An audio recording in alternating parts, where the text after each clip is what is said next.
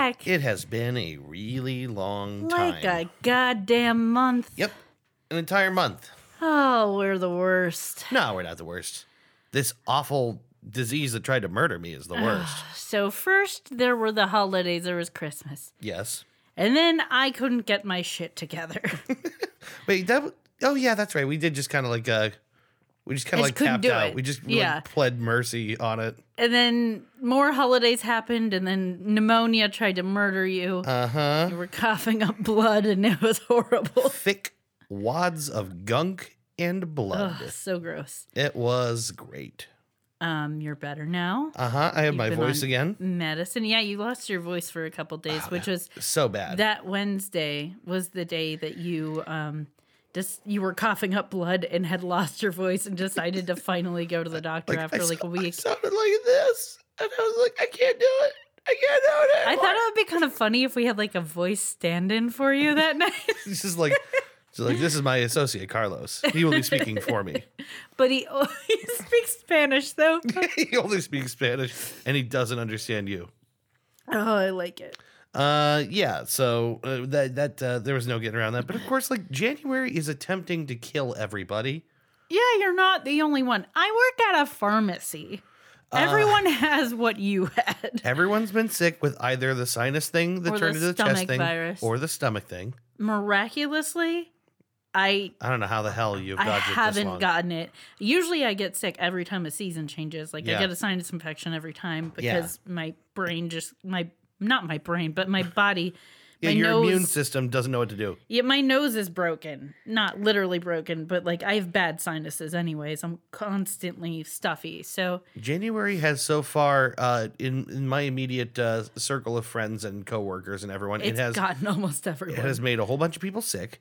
It has knocked my buddy down the stairs. Oh no, yeah.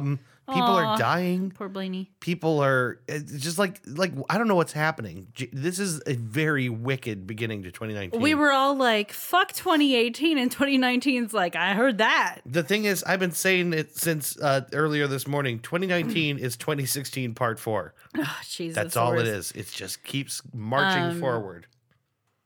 So, yeah, everyone has gotten sick. What are Yeah. you looking at? I'm watching the dog chew his ass, and I'm very angry with him. I But I'm just trying not see to you interrupt. looking over me. I thought there was a ghost. Bo, hey, stop doing that. I don't want to look at you doing that right now.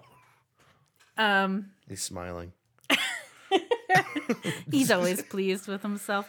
Yeah. Yeah, like everyone in our friend group has been sick in some way or another. Everyone in my family, my brother came home to visit and he flew home. Yeah. So I think he got it on the plane because, like, you're in a metal box close to other people and people are gross. So, of course, you get sick. Yeah, germs spread really easily inside He a got plane. a stomach virus, and 2 days later, my mom got the stomach virus, and 2 days later, my stepdad got the stomach virus. Yeah. And 2 days later, I thought I had the stomach virus. But you just didn't. I didn't. I don't know Just had a what weird was trip wrong. to the bathroom. Well, no, I felt like crap. Oh, like yeah. I was tired and sore and just like did not feel good, and I was nauseous, Mm-hmm. and I thought I was going to get sick multiple times, and it never happened. Yeah. Like I took the day off work, all prepared to be like shitting my brains out all Sure. day, because that's what everyone else did, and it never came to pass. Thank goodness, because that is one of the worst illnesses. Came to pass, you say. Yep. I did it on purpose. No, you didn't. I partly did. No, you did. Did you see that? All right. Yeah. Okay, I'll give you I'm a credit. smart cookie, David. Yeah, all right.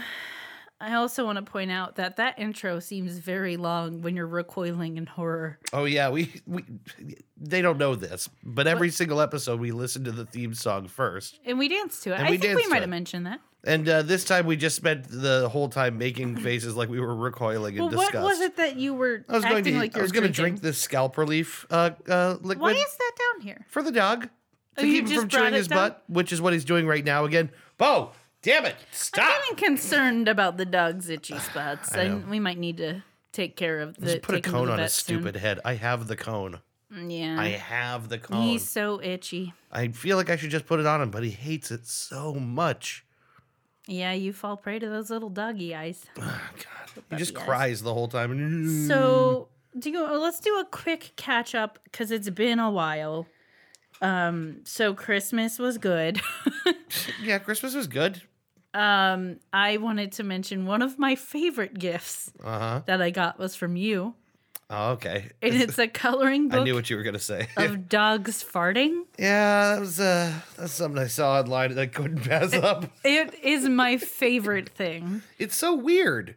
It's like geometric shapes and stuff, so it's interesting to color. Kind of looks like But- sugar skull dogs. Yeah, every single one has an exposed anus Yep. and a little puff coming out of It's it. just a little poof cloud. It's the weirdest thing, and I fucking love it. I started coloring in it the other night. Yeah.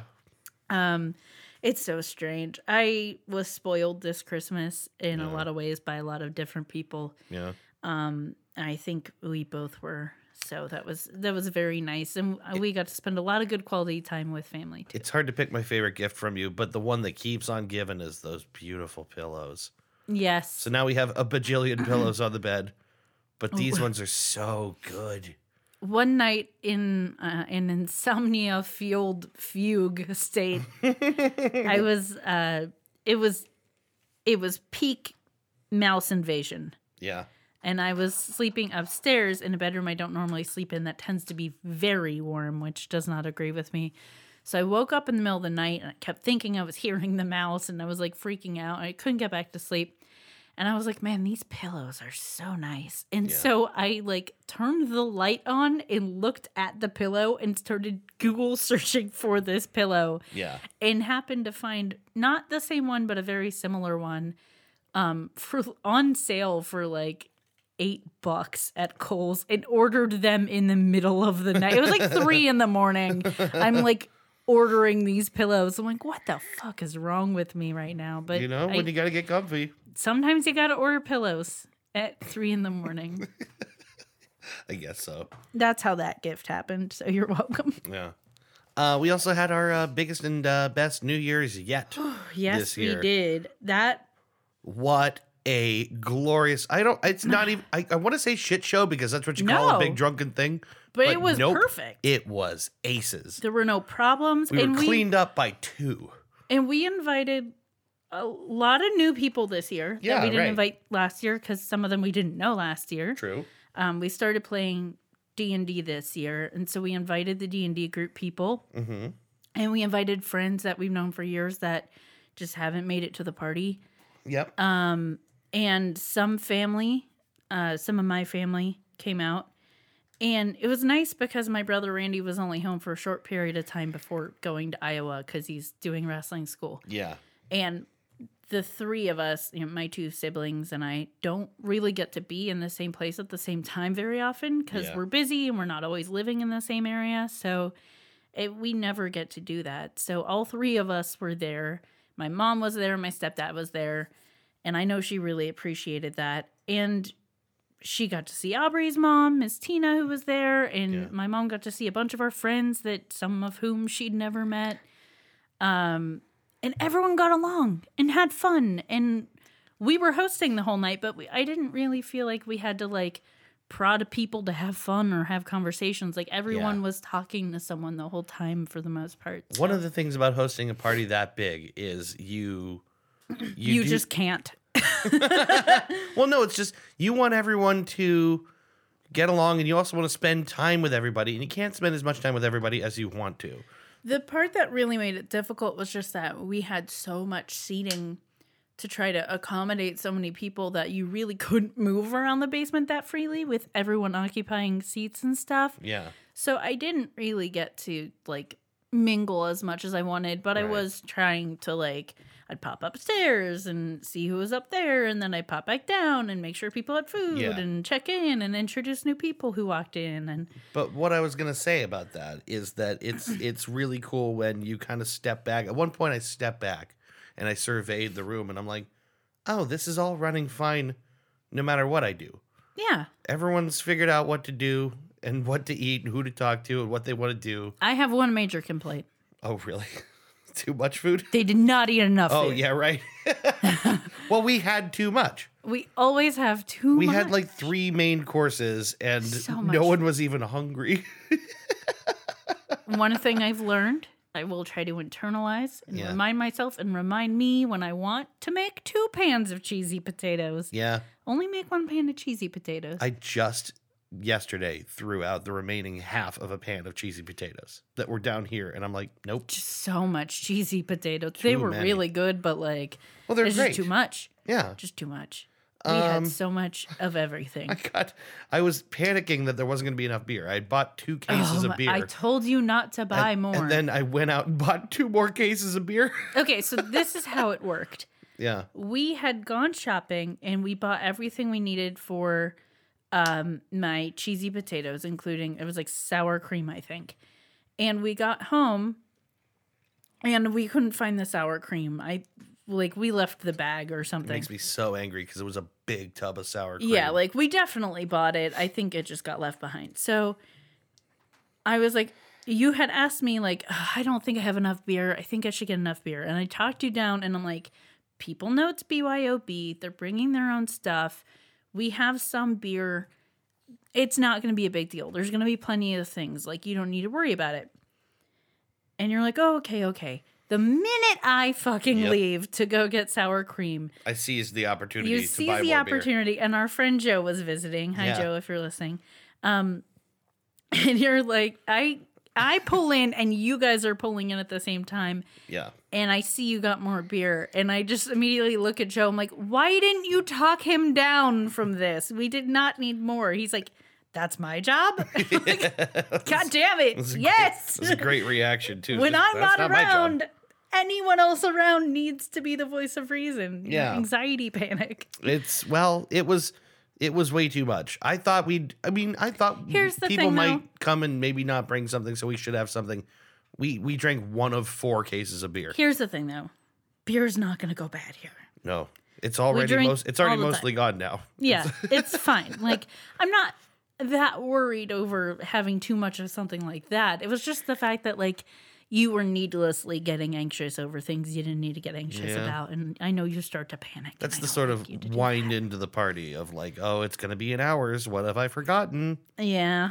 But it was super fun. It was great. It was so great, in fact, that we're going to do another one for St. Patty's because who wants to wait Yeah. another year to have a great big rager again? Yeah. We're going to do a much more manageable size of party for Yes, we will. St. Patty's Day, though.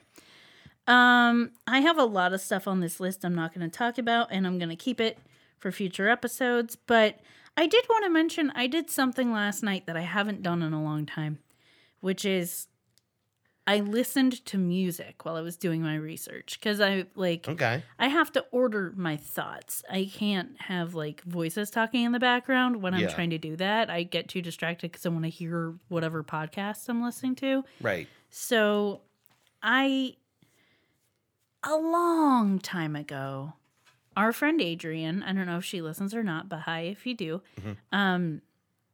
asked me, she had come back home, she had been in France for a little bit, and she asked me to put together a list of music because she needed like fresh stuff to listen to get her out of the mindset of where she'd been. And you know how that is. Yeah, right. So I Kinda was like, yeah, reacclimate. like I can do that. And it was like a big compliment that she asked me to do that for her. Mhm. And it's like, oh, you think I know good music? Huh. You don't know that I'm old and listen to the same stuff I always have. Like, I and what don't am I listen listening new to? things. Same thing I was listening to 10 years ago. Yeah. So, I was inspired yesterday by like some actual new music. Chris Brady actually shared some new music with me. Yeah. And I had found another artist recently that I really like. And so I started putting together this list. And I still have Spotify. I still pay for it because I can't figure out how not to. Okay. It's a big, long thing. I'm sure am it's logged not that hard to in. quit. Oh, it is because I'm logged in through Facebook. Yeah. And that's how I signed up to pay for it because they had like a deal going. But if I log in on my phone, there's no option to manage it. I have to log in on their website, and I've tried to log in on their actual website, and I can't figure it out. Can't get to it. Anyway, I'm just gonna have it for the rest of my life. And I'm just going to commit myself to using it.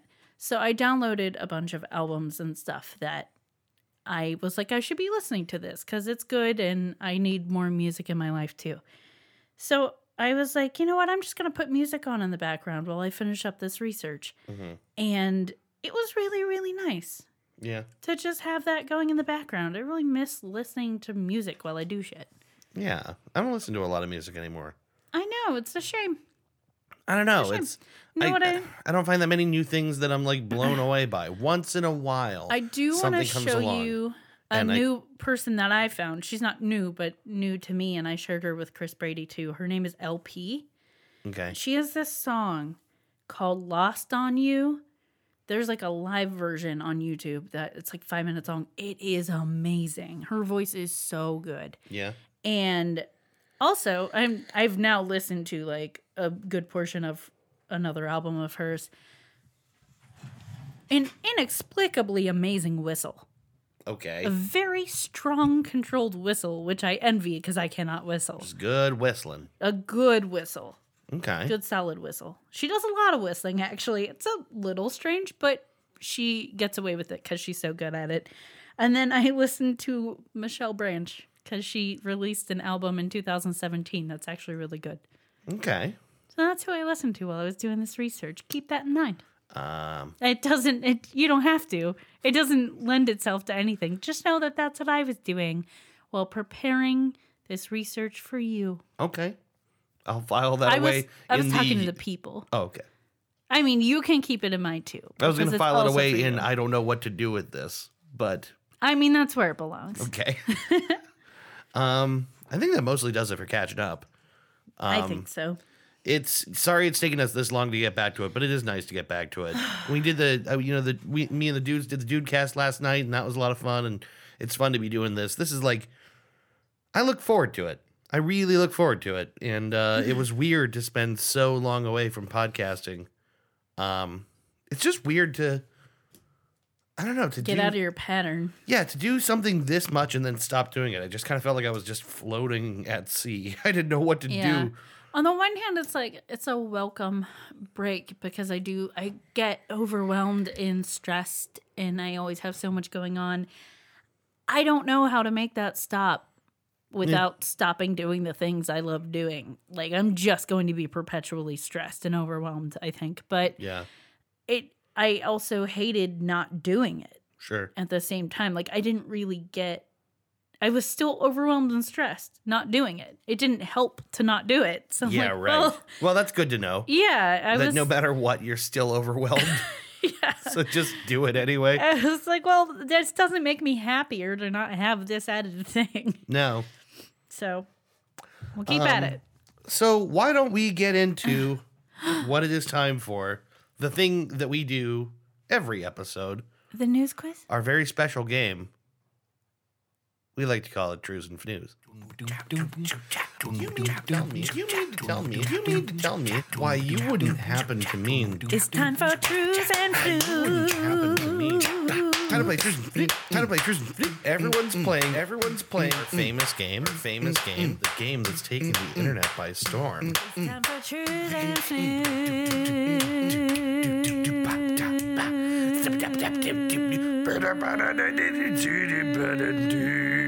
A Merv Griffin production. Dead air. I just went dead in the eyes to freak you out. All right, so Trues and Fnews time. This is a game. It is a game we play every week.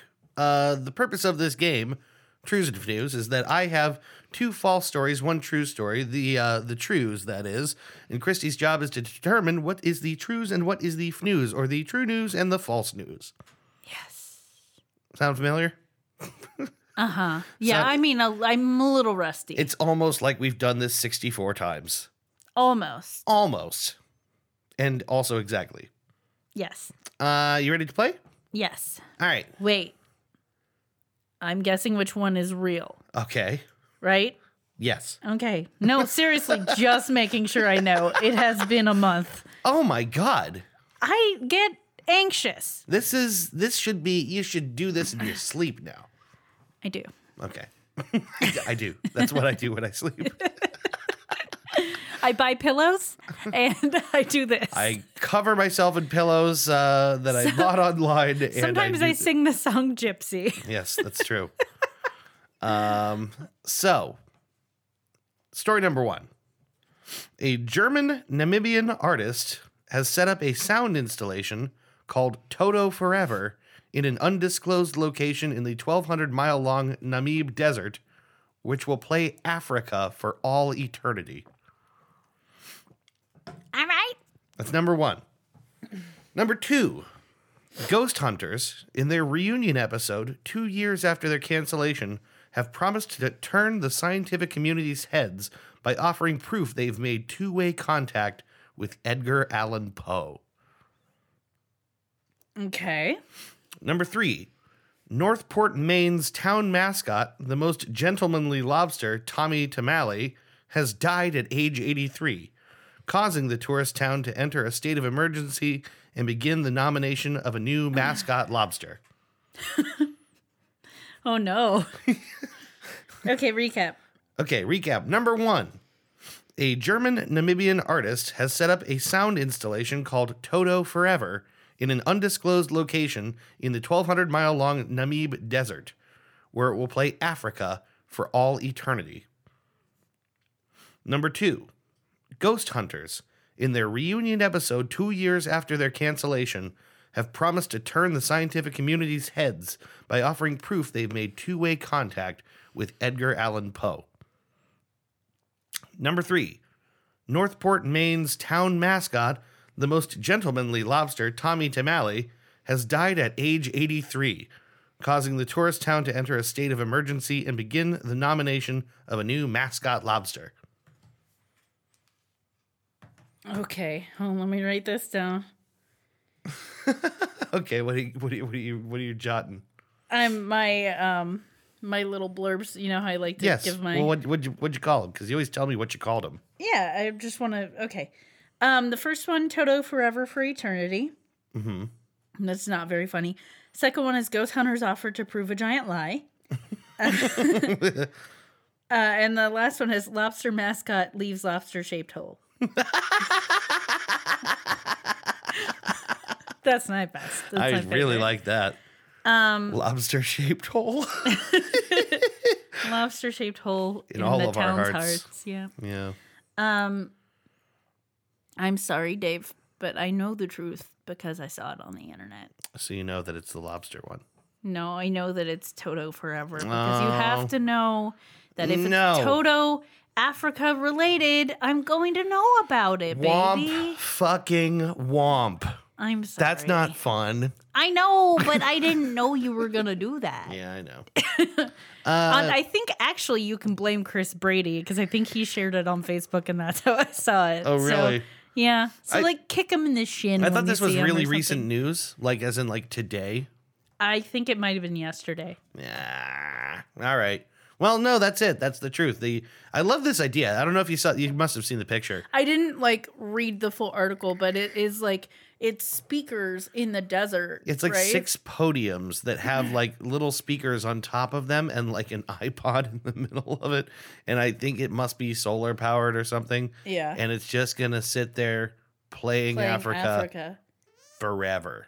Know what I saw once was you know when you leave your car door open, it makes that ding sound? Yeah. Well, you can change that sound. There's a little box that has the sound programmed. You can pull it out and plug in another one. Okay. So someone got Toto by Africa in the form that you need to plug in. And so now when his car door is open, it plays Africa. Toto by Africa. I keep doing that. It plays Africa by Toto. That's weird. It's not like the full song. It's obviously Yeah, like a little loop. It's not 8-bit version, but it's whatever the sound format is, a broken down version. It's just music and no vocals, but it plays Africa when That's he pretty has his impressive. car open. It shows him doing it too. It's not, I wouldn't say it would be easy for anyone to do, but if you happen to have those skills already, it'd be really easy to do. Yeah, I guess so. Yeah, it's cool. I That's love pretty that cool. song. Yeah, you know what? We've said it before on this podcast, but it really is timeless and good. It's just a good song. It's just a good song. Yeah, so you got it. You got a little middle seggy? I do. I wanted to talk about something with you that I didn't get a chance to talk with you about yet, Okay. but that is kind of Is it our interest to this divorce? show. Yes, we're getting divorced this time. Mm-hmm. First, we have to go get married. Yeah. I think that would be fine. We can go get married and then get a quick divorce. I mean, we could maybe even get an annulment at this point. Yeah, sure. We have to get married first, though, and then we get annulment. Yeah. Yeah, we could do that. If Britney can do it, I can. What? If Britney Spears can do it, I can. Did she get an annulment? Yeah, like 15 years ago. I was like, what the hell are you talking about? It's fine. It's a really bad old reference. The year is 2019. And I'm still obsessed with Britney. It's Britney, bitch. I like saying that all sassy. It's Yeah. Britney, bitch. It is Britney, bitch. I wanted to talk about what I did last or on Monday, because I haven't got a chance to tell you about how it went. But I went into Oh, yeah. the MCCTC where our friend Drew teaches, The local technical school. and I got a chance to spend a day teaching kids how to rate. That's not what I meant. How to create a podcast. You just left off the first letter. It's Yeah. fine. How to create a podcast, which was actually a hell of a lot of fun. I am really jealous I didn't get to be there with you. It was a very interesting experience. I haven't been obviously in a high school in a long time, and I don't think when we were in school that schools were as nice looking or as like developed as MCCTC is. Also, neither of us went to the technical school. So. Right. But like it's so much nicer, and like all the teachers have phones on their desks and stuff. There's all this stuff where I'm like, what? The first thing that got me where I went, oh, whoa, I forgot about this, was having to stand and do the pledge at like 8 o'clock in the morning. Yeah. They're still doing that. Mm-hmm. You don't Even though this country's a shit show. you don't even think about it, but it's like I forgot about the pledge. Do they still do the little TV program at the beginning of the day? They did not have it as a video program, but they had morning announcements over the sort of sound system. Okay. So the day starts at like 7:50 or something like that. Mm-hmm. And then around 8, there's announcements in the middle of first period. And then the thing out there is all the classes are so quick. They're like 40 minutes long. Mm-hmm. They go so fast. And they have like 10 periods during the day out there. Mm-hmm. So it just flies by. Like that's it. I was kind of like struck how little time you have with every single class to teach. Yeah. But so what it was a lot of fun. Like the first part of the day was teaching the seniors who were a little bit more interested, I think, and a little bit more invested. They just because they're that older. little bit older. Yeah. So they're just that little bit more able to like sit still and pay They're attention. almost adults. Yeah. And I feel like podcasting is something that you legitimately can do on your own. Yeah. And it's like something you can have as an actual hobby. And I think that's a lot more appealing to someone who's like almost out of high school and about to be on their own, because it's something that might be feasible for them to have as Yeah. a hobby and like not be dependent on other people to provide equipment and stuff. Like, Yeah. it's just, I don't know. I feel like if I was a senior in high school and someone was like, hey, this is a thing you could do. I'm going to show you how to do this in a way for this project you're doing. But Yeah. I'd be really interested in that because I'd be like, oh, fuck, I could do that. Yeah. I mean, that's one thing I wanted to try and impress on them is like, yes, this is for school, but this is a thing you can do just for fun. Like, this is a thing you can get some friends together and do. Like, I did not mention to them the podcast that I do Yeah. because I didn't want them to tune into this and then just hear something just crude or whatever. Yeah. And Not then, as much this one as your other podcast. definitely not that one. No, if they listened to that one, I would be done. Yeah. I'm not worried about 17-year-olds listening to this podcast. Yeah. Yeah, exactly. It's not the same thing, but still it would be just an issue for then they harass their teacher about it. Because the thing is Yeah. they find out little things and then they just harass their teacher about it. Yeah. So I and get that. their teachers are friends, so. Right. So the seniors were a little bit more interested. The juniors were a little bit less so. They're just, just like that bit Juniors more. suck. I mean, that year just is horrible. It's not a 'cause good year. You have senioritis, but you're not allowed to yet. Mm-hmm. You're just done, but you can't be.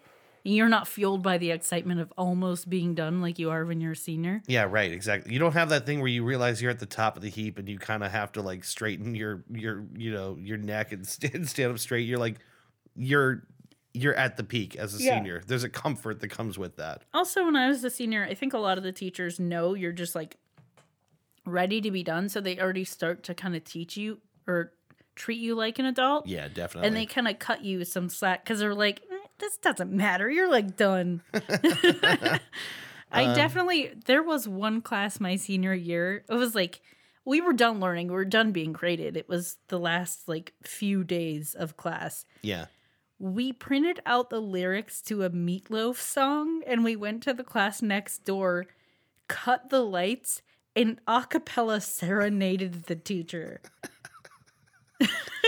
Like the whole song. Okay. Like that's what we did that day. Weird kids. That's what Weird. we did that day. It was an AP Lit class. So it's kind of what you'd expect. Yeah. And there was a kid in the class that was like, excuse me, we're reading. And I'm like, dude, this is the coolest fucking thing that's going to happen to you today. Just like shut up and appreciate the weirdness that strangers came into your classroom and serenaded your teacher with Meatloaf. This is a story you get to have for a while. Just enjoy it. Don't be a little for the- shit. just for You're the not story. actually reading. I saw your phone, you asshole. So yeah, no, it was really interesting. One thing I know that Drew has mentioned before how funny some of her students are, but I was not prepared for how funny they are. Yeah. Some of the kids were talking about what they were going to do with their podcast, and they were spitballing ideas, and a couple of the kids had this idea they were going to do something about the macroverse, and then they're like, the macroverse is just a mac and cheese place called the macroverse. And they were just getting weird with it. They had all these silly ideas. I like that. I heard one kid say to another kid, "You know what we should do today? We should go to Bruno Brothers, get a pepperoni roll, and then post it on our story." Man, That was exciting. I know. Exciting That was lives. so damn funny to hear that. I didn't even know what to do with it. I'm like, that's what their lives are like right now. Let's just go get. We're not going to eat that pepperoni roll. Put it on our We're just going to put it on our story. I heard so many silly things. They were so much fun, and they were so gracious too. They were really That's gracious. really nice. I was afraid I was going to get bullied for Oh, some you reason. were, which is weird. Because I'm over 30 now. That's probably not going to happen. Yeah. Also, you're the authority figure in this situation. Yeah. As weird as that is to you. And also, I'm the guy that is keeping them from like having to do something else for 20 real minutes. work day in class. Yeah, which kids really appreciate. The project that they're working on is they just listened to season 1 of Limetown, which is a fictional podcast, and their job is to make the first episode of season 2, even though there's a season 2 out already. They get to make basically the next episode, right? Yeah. Oh gosh, I forget where I was going with that. You're just saying, what they're. Yeah, I don't know. I thought I their had little something to say about project that, is. but yeah, they all had to come up with creative ideas, and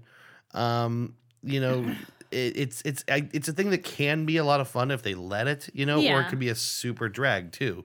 And you're just there to show them the actual way they can do it. Yeah, just the mechanics of the it. mechanics of it for the project. But Yeah. the creativity thing, that is like a super fun project. It's a lot easier than some of the projects we had to do in high school, like where you had to make, for example, a video with people, which is so much more involved and Yeah. so much harder. Man, I gotta get my hands on the Aeneas. Yeah, the Aeneas is out there. You got to find it. It was the Matrix themed Aeneid project that we did for Latin class. I was Trinity. It was really good. It was You know like what? Say that after you watch it again. it was really good in the way that a high school project can be really good. Like I contend that it was clever. Yeah. It could have done with less of the 10 minutes of hacky sacking at the end to the song Blow My Whistle, Baby. Probably it could have done without that. But the rest of it, Hacky sacking is so damn boring to watch. And you put 10 minutes in. it was just at the end. Oh my God. Oh my God. No, you made it through the actual project. Now watch us fail at playing hacky sack. Unbelievable. Yeah, it doesn't get whiter than that. But it was a great day. All the students were really nice to me. And then I was able to, when I got home, because here's the other thing, you get home pretty early. Yeah. Like those classes start, like I had to be there by like 7:30, but I was home by 3. Yep. It was awesome. So I made a follow-up video to share with the class on YouTube so they could watch everything we already did that day. And they'd have a little cheat sheet that I put together of what things do. And mostly as backup, Yeah. so they can't complain to the teacher that they forget. exactly. So they don't have any excuse. They have all the information in front of them. It's all super obvious. But yeah, I don't want to talk that much more about it because I'm just rambling on at this point. But it was a really cool thing to do with a day, is like, try to like teach or impart some kind of thing that like I do every week with those kids. Yeah, that's nice. I really enjoyed it. I was reminded, and I told you this, but I wanted to share that back when I was like playing music a lot more, like at all. I don't really do that Ever. anymore. But our friend Katie and I used to play music together, and I was not living in town at the time. I came back to visit, and one of her high school teachers, who I didn't have in high school, but I knew him through her, Yeah.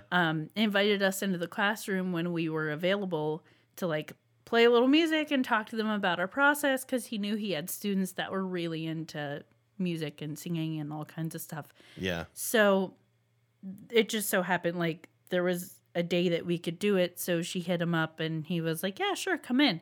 We were like their heroes because they were supposed to have a quiz that day and they got out of it because we just happened to be there. Yeah. So it was great because they were super respectful and nice and engaged because they got out of a quiz and Yeah, they knew right. it. Like, That's, it was the best. That's the thing about the kids. It was that the one comment they had about Limetown was they were so mad they couldn't listen to season 2.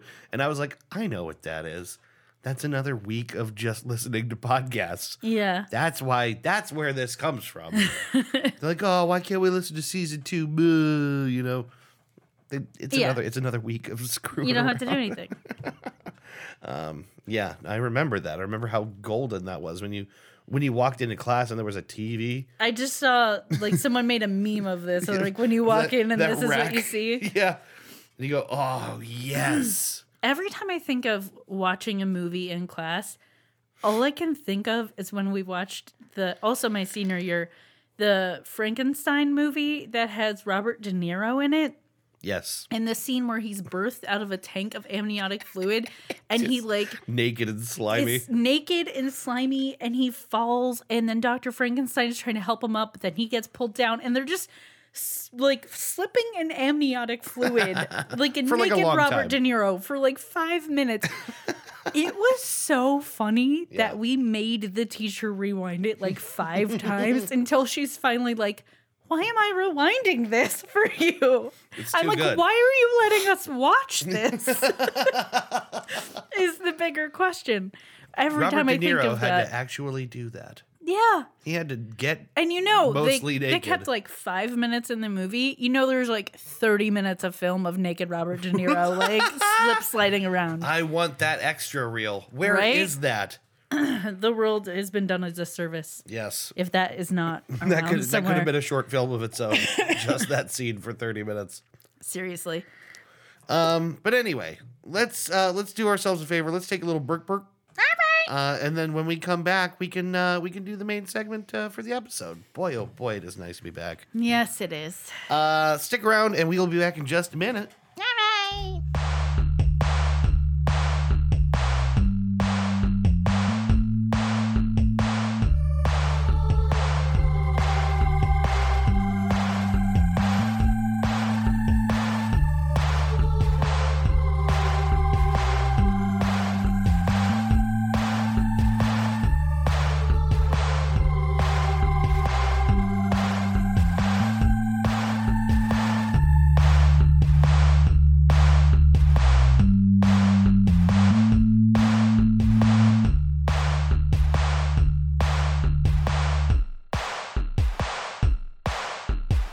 And we're back. And we're back. Yes, we are.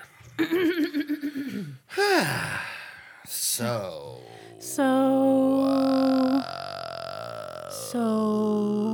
How do we do this? I know how we do it. It is main segment time. Yes. So we have moved to a system that's a little more fluid, a little more pick our own topic. Holds me less accountable, which is not good.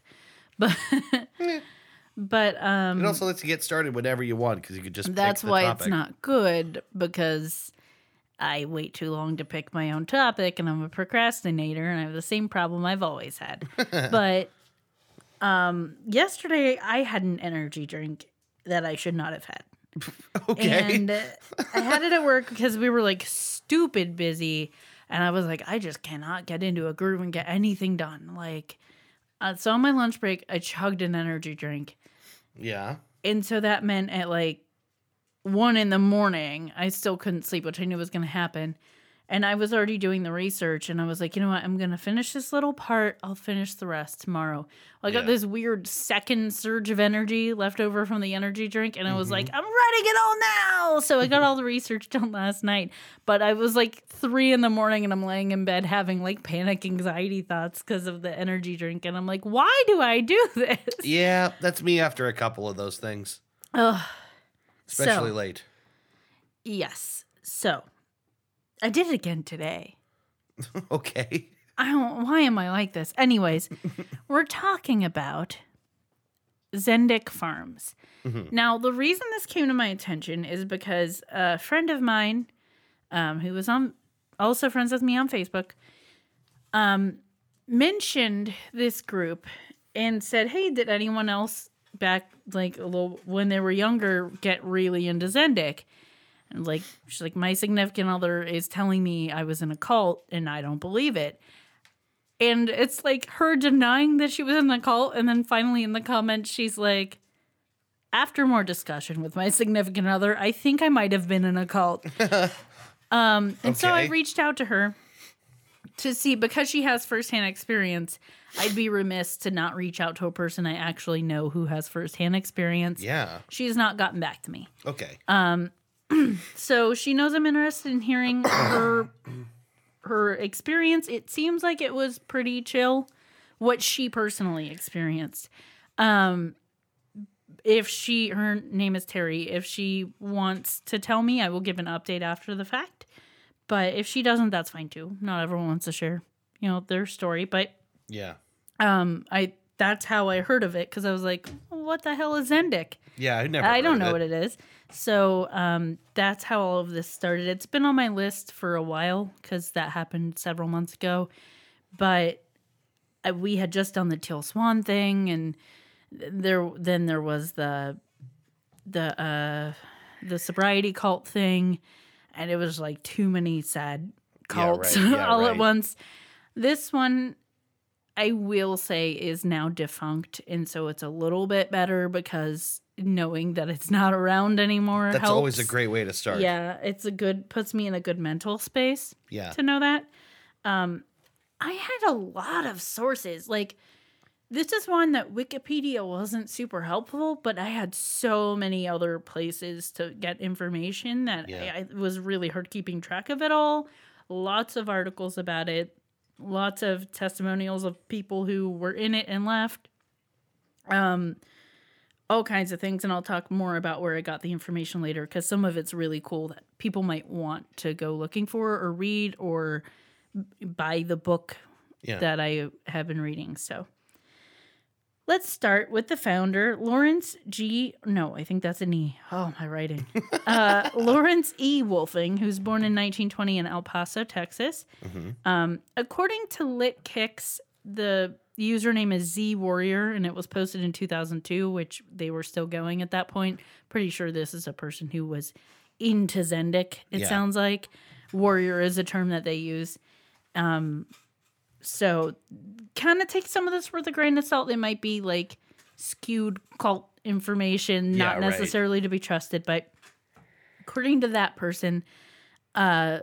Lawrence's dad was a printer, a Golden Gloves boxer, and an opera singer. Other sources I've seen said his dad did blue-collar work. Okay. His mom was wheelchair-bound due to polio, but she was also a bookie in southern L.A. You know, you gotta get by. Sometimes you're a bookie. All right. Hey, So being a bookie is a way to make money. Lawrence also was supposedly a bookie for a while, and a hot rod builder / racer, and a biplane pilot, and a jazz drummer, and a nightclub owner. Wow, that's a resume. Which is, it kind of makes me sound, it reminds me of like the Scientology thing of all the things like L. Ron Hubbard did. Yeah. That's what it reminds me of, which is why I say kind of take it with a grain of salt. right. But in the 1950s, he was in his early 30s, and it was all just too much, man. Doing all that stuff. Numb to modern life. He was just numb to it all. So he Okay. turned to writing. Although, honestly, full disclosure, I know the feeling. Yeah, As right. being in my early 30s I was now. gonna say, I'm like, same. Yeah. Yeah. I get that. Yeah, it's everyone, I'm man. numb to living. So what we should do is turn to writing and join a coffee house art scene, because that's what he did. And it worked out so well for him. He started writing poetry and attempted to find himself. At one point, he traveled to Paris. He wrote a memoir called A Quest Among the Bewildered, and it was basically his personal manifesto of honesty and free thinking. Yeah. He was encouraged by others to write a novel because they thought it would do better monetarily, because a memoir by someone who's an unknown entity doesn't really Yeah. do anything. You don't buy an unknown person's manifesto. Right. So They kind of have to hook you in first. right.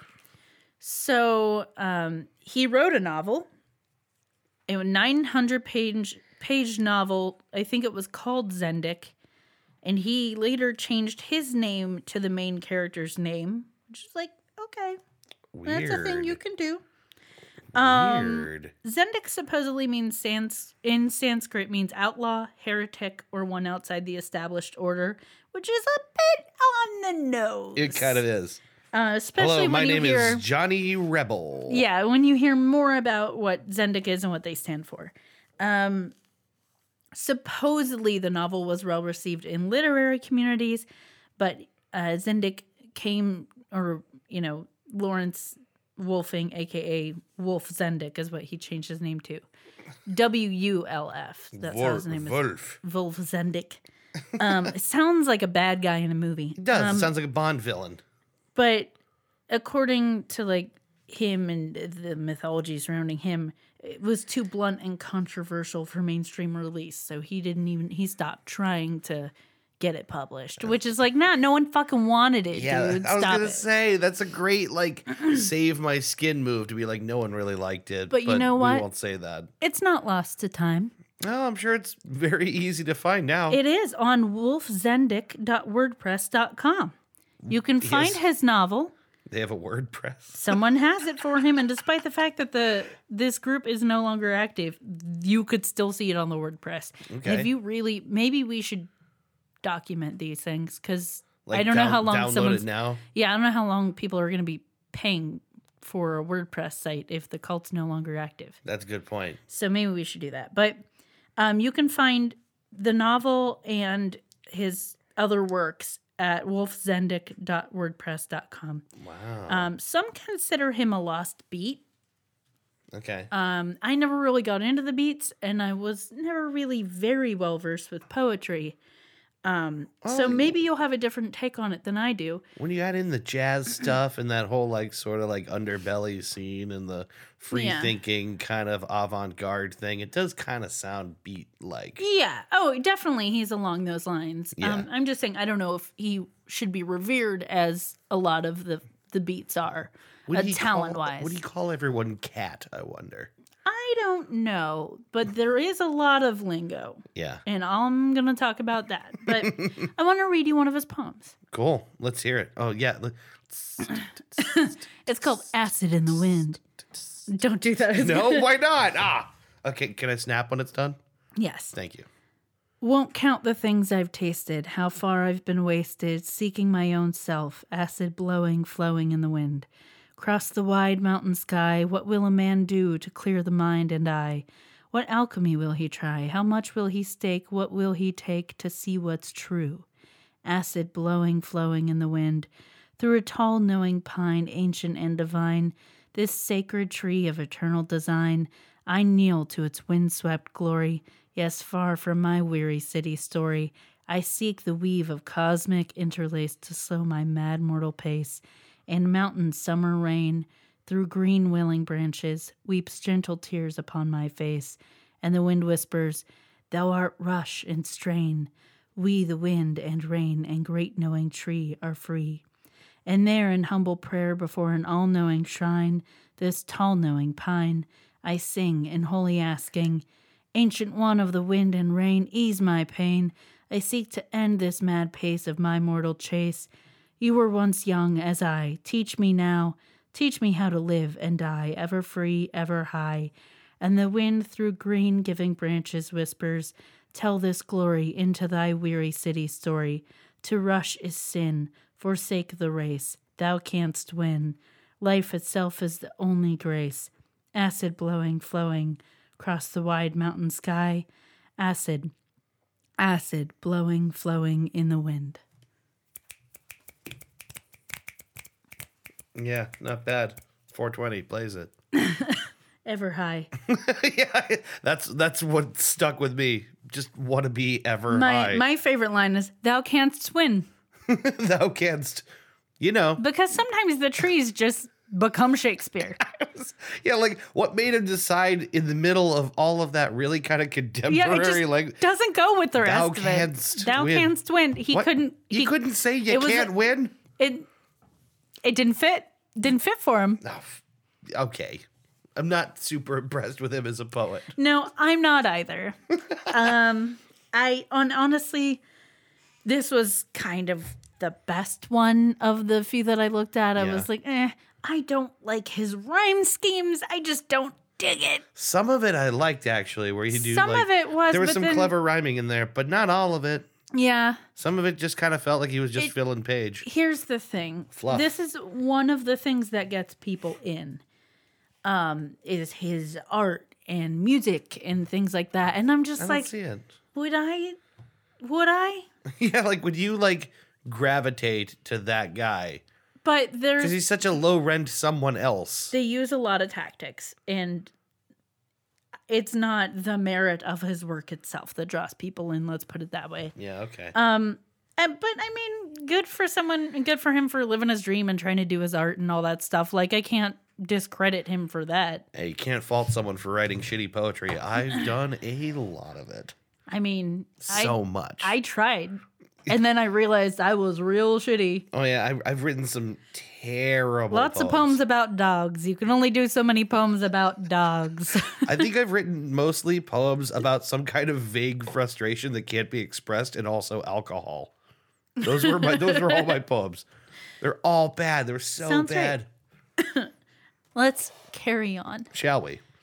So, Wolf Zendik, I don't know exactly, you couldn't peg down exactly when he changed his name. He might not change his name until after he met Carol Merson. She was also an aspiring artist. She also was a stripper, an artist, and a copy editor. And a biplane pilot, Right. and a unicyclist, and an avid macchiato drinker. She changed her name to Errol. She just dropped the C from her first name. She changed it to Errol Wolf, and later went by Errol Wolfing or Errol Zendik. They're kind of free flowing people. Yeah. It's the mid to late 50s, I assume. 1969. It's the late 60s. When they co-founded Zendik Farms as kind of an artist collective. Now, the farm moved several times. It started in California. It at various points was in Texas, Florida, North Carolina, and most recently West Virginia. Okay. So what did they believe? I wrote a lot of things. Yeah. These kind of groups always do that, don't they? They turn into like a dirty ball that just picks up lint. Yeah, it's the kind of thing that just organically builds, and it's one of those things of when it gets bastardized. It might start out as really pure intentions, Yeah. but eventually it's bastardized because you have one or two people who are the revered ones, Yeah. and then they are just doing things for their own personal gain, whatever that is, be it money or narcissistic needs, like attention, all that stuff. Yeah. This whole thing becomes a little muddled and the goals get a little weird. Plus, I feel like the tent is always trying to get bigger, right? So, like, Yeah. the bigger you want the tent, the more stuff you got to make part of your core identity. And this is like a relatively small group. I'll talk about numbers at the very end, but all said and told, I mean, I think there were a lot of people interested in this and came and went over the years, but I think at its biggest, I would say maximum 100 members at a time. Oh, Like, that's a pretty manageable cult. not very big. That's great. And that's like absolute max. That's like the golden size cult. right? It's like right where you want it. Sweet spot. So they believe the outside world is problematic and only Zendik can revolutionize and fix the world, Yeah. which is a very common cult thing. It's very easy to gloss over your own personal sacrifices if you think you're doing better for the world. Yeah. And they also believe the outside world is killing the earth. They're kind of like eco-warrior kind of things. Oh, okay. A little glossary. It was kind of hard to figure out when to put the glossary in because you kind of need to know the terms for some of the beliefs to make sense. But yeah. for the beliefs to make sense, you need to know the term. It goes hand in hand. Sure. So I'm just going to give you the glossary now. A square is a conventional or something conventional or normal that's not created at or consonant with Zendik. Okay. And some of these terms are very like 60s and 70s, Yeah. like for sure. But even as far through as like 2013 is when they kind of collapsed. Yeah. They were still using this language. They're So still it's just, talking like a jazz group of cats? people calling things squares, being like, "Oh, that's square." Weird. Isn't it like kind of fun to think of that? Yeah, it is. Just like they never moved on. They're just like all Yeah. like, I don't know. He's kind of a square, Daddy. Oh, what do you think? The next phrase is "get into your life," which means forget about personal problems, get back to work. Being affirmative means vanquishing your negativity or critical thoughts, especially towards Zendik, and getting back to work. Okay. You'll notice a theme. Take the bus home is a big threat. Selling is a big part of this, and I'll talk about that more later. But being a drag on your street crew, and it means you'd be a drag on your street crew, and they'd be better off if you took the bus back to the farm and leave them to do the selling themselves. You went home. Face the consequences for being a drag to everyone else. Okay. Get an apartment is the relationship equivalent of take the bus home. It means your love affair is too square and dissonant with the Zendik philosophy, and that the farm would be better off if you left and did your thing in the outside world. Wow. Running your own show is bad. It means you want to do something your own way, or you're starting a project without permission. That's not cool, man. Yeah, definitely. Not very, very unzendic. Yeah, Right. very unzendik. Yeah. Hanging in means staying at Zendik no matter what. Supposedly, everyone who hangs in will achieve enlightenment. Which, it's typical cult stuff, Yeah, right? right. Just it's like in some way it reminds me a little bit of the AA thing of it works if you work it, keep coming back kind of thing of just like Yeah. there's a promise if you just hang out you're gonna get enlightened. Every cult has some way of saying that. Yeah. Input, and they also do the thing of using words and giving them different definitions, Yeah, that or using them in reprogramming a your- different context. They call it a thought stopping mechanism because it inhibits your critical thinking when they're telling you how to rethink about language Yeah. and what kind of language you should use. Right. So input means criticism, and it's usually not constructive, and a lot of times done to the point where it shames or humiliates the target of it. Yeah.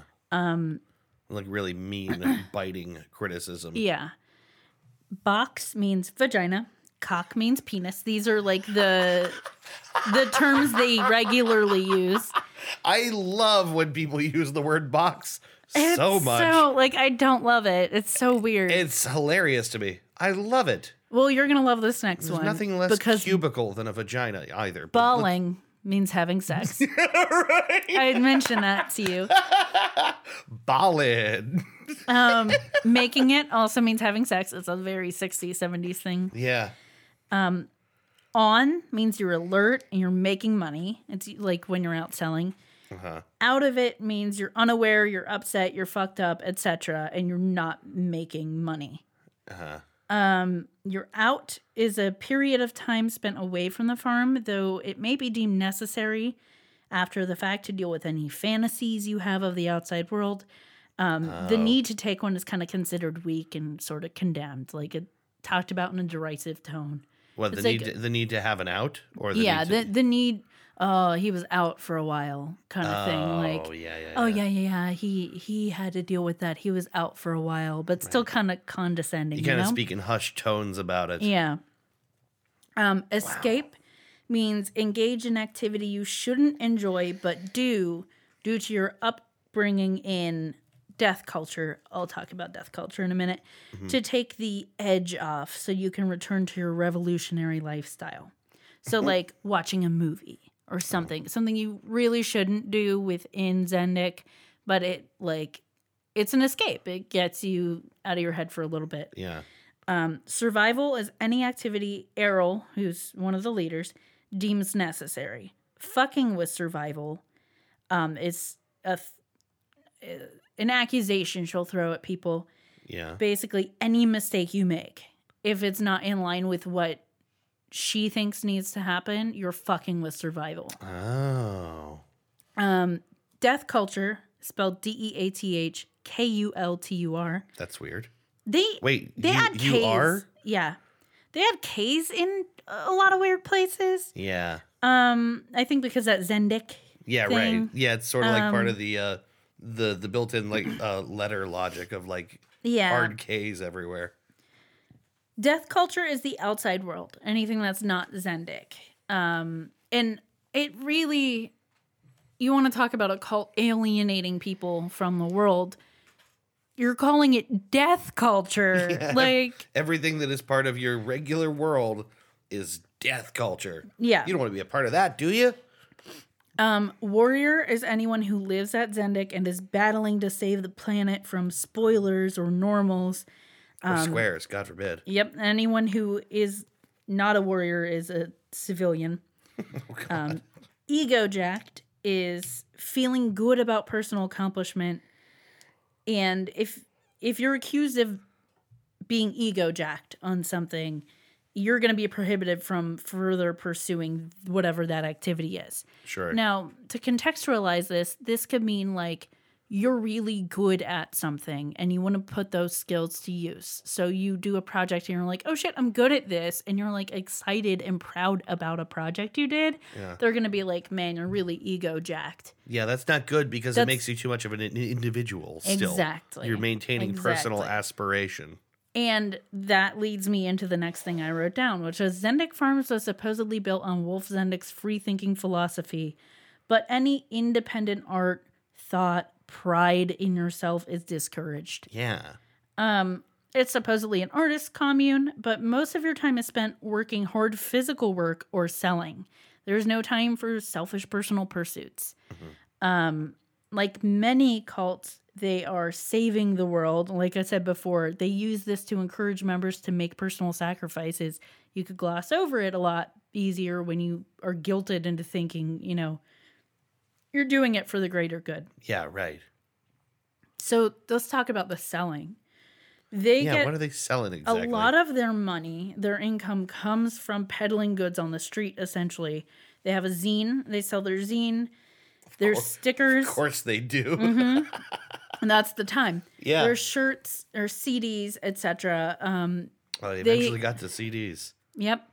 It's usually of music, and I didn't really listen to some. I think you can get some on Spotify I bet potentially. it's intolerable. Not great. I've heard it's not good, especially Errol's. Yeah. I think Wolf's maybe was a. I listened to a little bit of Wolf's on YouTube. Yeah. It was like kind of like his poetry. It was just him kind of singing over music. Okay. It was like fine. It wasn't really great. It's like inoffensive, but not good. Yeah. But the thing they're known for is the stickers they had. It's kind of like their tagline: "Stop bitching, start a revolution."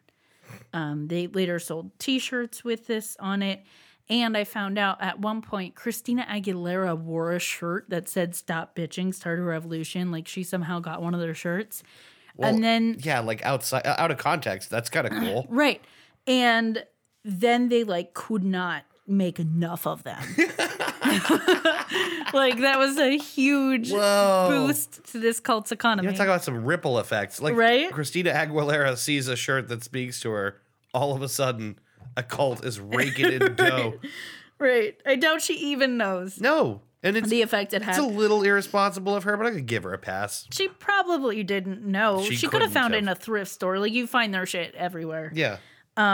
Because they sell to people on the street. They go to like concerts, music festivals, cities, and a lot of like Fish, Grateful Dead, Ozfest, like Yeah. any music venue, any like concert venue and music festival at the time, but especially the kind of Deadhead Yeah, I get jam that. band sort of thing. Because there's a lot of people in psychedelics, and Yeah. it's that very 1960s, 70s point of view. Yeah, it all kind of coalesces together, largely around like drugs and openness of Yeah. experience. No, the Zendex don't really do drugs. At some point, they probably did in the beginning, but Our boy Wolf is pretty into acid, it sounds like. yeah, but it's not conducive to giving business. everything you've got to a cult if you're fucked up all the time. So Yeah. they do not do drugs.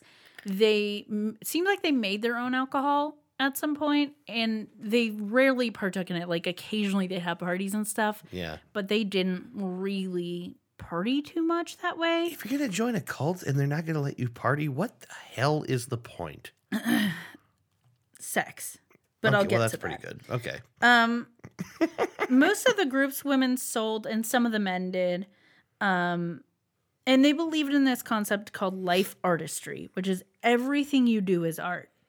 So if going out and selling is art, putting up a barn is art. You know, if you live with life artistry, everything you do is art. So you don't need to do that painting. You just need to live your life artfully. That sounds like something invented by a juice company to get me to sell juice. This is their way of discouraging personal artistic pursuits. If anyone would complain and be like, hey, I'm an artist, I came here to an artist commune. And they're like, well, you should be living your life.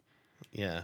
This is life artistry. Everything you do is art. It's like, well, fuck you. You know that's not what I meant and not why I came here. Yeah. But It's a way to guilt people into doing what's best for the group, which Yeah. means what's best for the leaders of the group. once again suppressing the individual by pretending to give them some kind of agency. Yeah. Life artistry. You're not subservient to us. You're living your life artistry. Yeah. Stop So, complaining.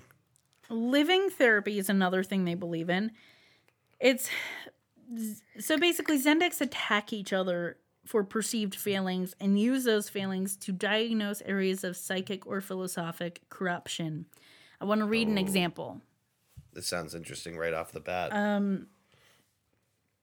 And I do real quick, I'll mention them at the end, but I want to mention real quick here that I got a lot of this information. There's a Zendex FAQ. yeah.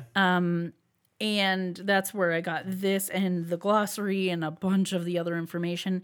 It's written by Helen Zuman. You could still go to it. She's keeping it up and active just so it's there for reference. But it's not her most up-to-date feelings on the group. She has since published a book called Mating in Captivity. I'm Yeah. about halfway through it. So some of this information comes from the book. It's actually really good. Oh, yeah. Yeah, it's like easy to read, well written. It's kind of a captivating look inside a group I had never heard of before. Yeah. And copywritten 2018. This is really recent. Wow. And it's like a nice cover and everything. Like, it's really well done for a fairly independently published thing. I mean, she has a publisher, but it's really low key. I know there was like a Kickstart thing for it, like all that stuff, but it's really good. And I recommend it if you want to know more or just want to hear someone's personal story about what it was like for them to be in. It's really good. Yeah. Honestly, if I had like maybe 2 solid days where I didn't have anything to do, I could have burned through it already. I just never have that much free time, but it's really good. And all I've been wanting to do is read it. Well, that's cool. So I'm definitely going to finish it. I might want to read that after you do. Absolutely. So I want to get back to the FAQ, because that's where this little blurb is, this example. Oh, where'd it go? I queued all this up, but it's still like one of my tabs. Okay. So this is not a conversation that literally happened, but this is the type of conversation. Okay, like a model conversation. Yeah, that could happen. Like between what, like leadership and follower kind of thing? You'll see. Follower to follower, basically. But here's a fictionalized example complete with made-up names. A lot of Zendiks rename themselves, just like Wolf and Errol did. And the names she uses are obviously a little bit tongue-in-cheek and funny, but not that different from the actual names. Let me just say, Errol is a stupid name. Yeah. And I find it annoying. She just dropped the C. Just dropping the C is not enough. I don't like it. Anyway. It's not as cool as Wolf Zendik. it's not as cool as that. I'm just saying. So, Shiso brings up the fact that Wasabi only made $300 selling Georgetown last Saturday. Shiso theorizes that Wasabi was or is out of it and was or is a drag to be around because he's not getting honest about his jealousy. His current love interest, Nori, recently had a date with Tamari. Wakame jumps in and says it's not just that Wasabi's jealous of Tamari. Wasabi's totally unfriendly to men in general. He never lets on to the other guys how he really feels. Sure, he needs to start talking about his feelings, but he also better get to work on his bullshit philosophy. Sushi adds, yeah, I think psychically he's trying to fuck with our survival because he's competitive with Wolf. He's trying to bring down what Wolf started. The rest of the group nods, murmurs agreement. Shiso turns to Wasabi and says, well, Wasabi, what do you have to say for yourself? Wasabi, who's beet red and choking back tears, answers, I don't really think. Tamari cuts him off. Quit being defensive, he says. We're your friends. We're trying to help you. Why don't you just take a deep breath and take the input? Wasabi starts sobbing in earnest and stares down at his fingernails. The group moves on to its next victim. So this is the kind of thing that can happen, the kind of discourse of just kind of breaking someone down. Ew. Yeah, and the lingo, the jargon. They're a bunch of mean girls. Yeah. They're mean girls. And like mean girls. yes. And the whole like the get honest thing, it's something that's encouraged to like be very blunt and honest, but this only flows one direction. Yeah. It only flows from the lower level in the hierarchy up.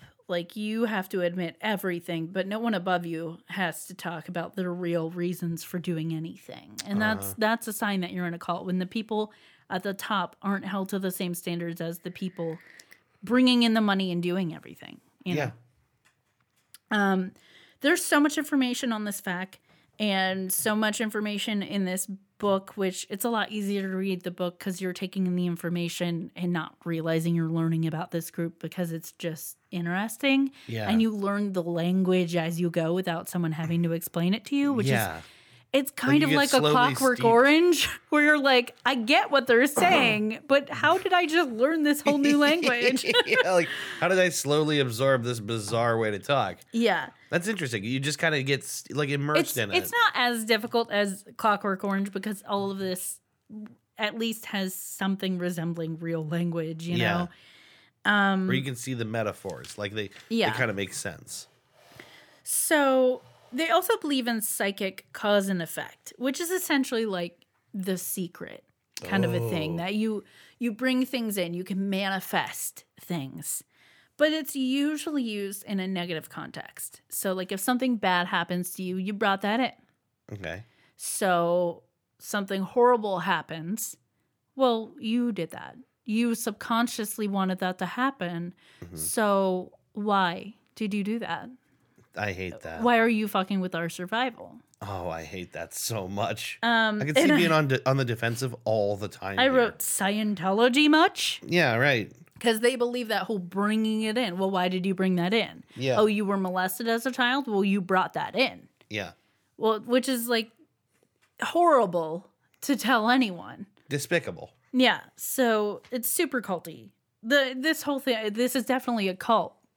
And so much, it's just, every time we talk about one of these groups, it's just the same things over and over It's so and over. weird how the basic principles are like so Because flexible. it works. Yeah, because it works. Because it works. At least it works on enough people that this will not go away, maybe ever. Yeah, we're always going to have people who take advantage of other people. Yeah.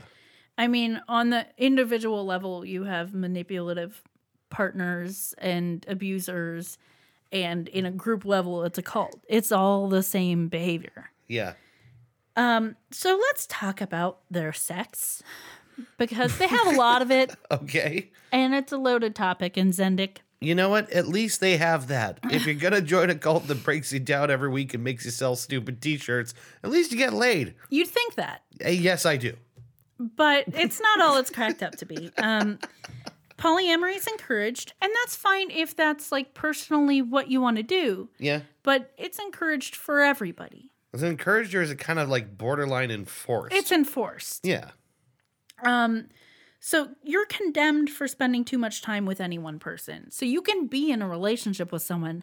You're still encouraged to like be with other people physically as well. Right. And if you're too into each other and spending too much time together and not with other people also, Yeah. that's where that whole get an apartment thing comes in. Like, this is not Zendik. Gotcha. You guys are too into each other. You don't have the greater good in mind. You got to be fucking other people. You got to focus on more than one box, is what you're saying. Yeah, more than one box, more than one cock. I can't believe they call it cock. That's something about that is like really striking to me. Anyway. So the way it works, and this is where it's really weird. It's not just like free love, everyone's fucking everyone all the time. You have to request a date. And it's, if you're a woman, and I'll get into this later, homosexuality isn't really condoned in this group. So if you're a woman and you want to go on a date with a man, you go to the people in charge of the dating and you say, hey, I want to go on a date with Sushi. And they say, okay. And they ask Sushi for you. And if Sushi says yes, then you go on a date. Yeah. The word date means sex. Like, Yeah. if you're going on a date, you're having sex. It's the implicit Netflix and chill sort of date. But if you're not ready for that, you can ask to go on a walk, which is like actually going on a walk, holding hands, kissing, like anything that's not quite up to sex. Yeah.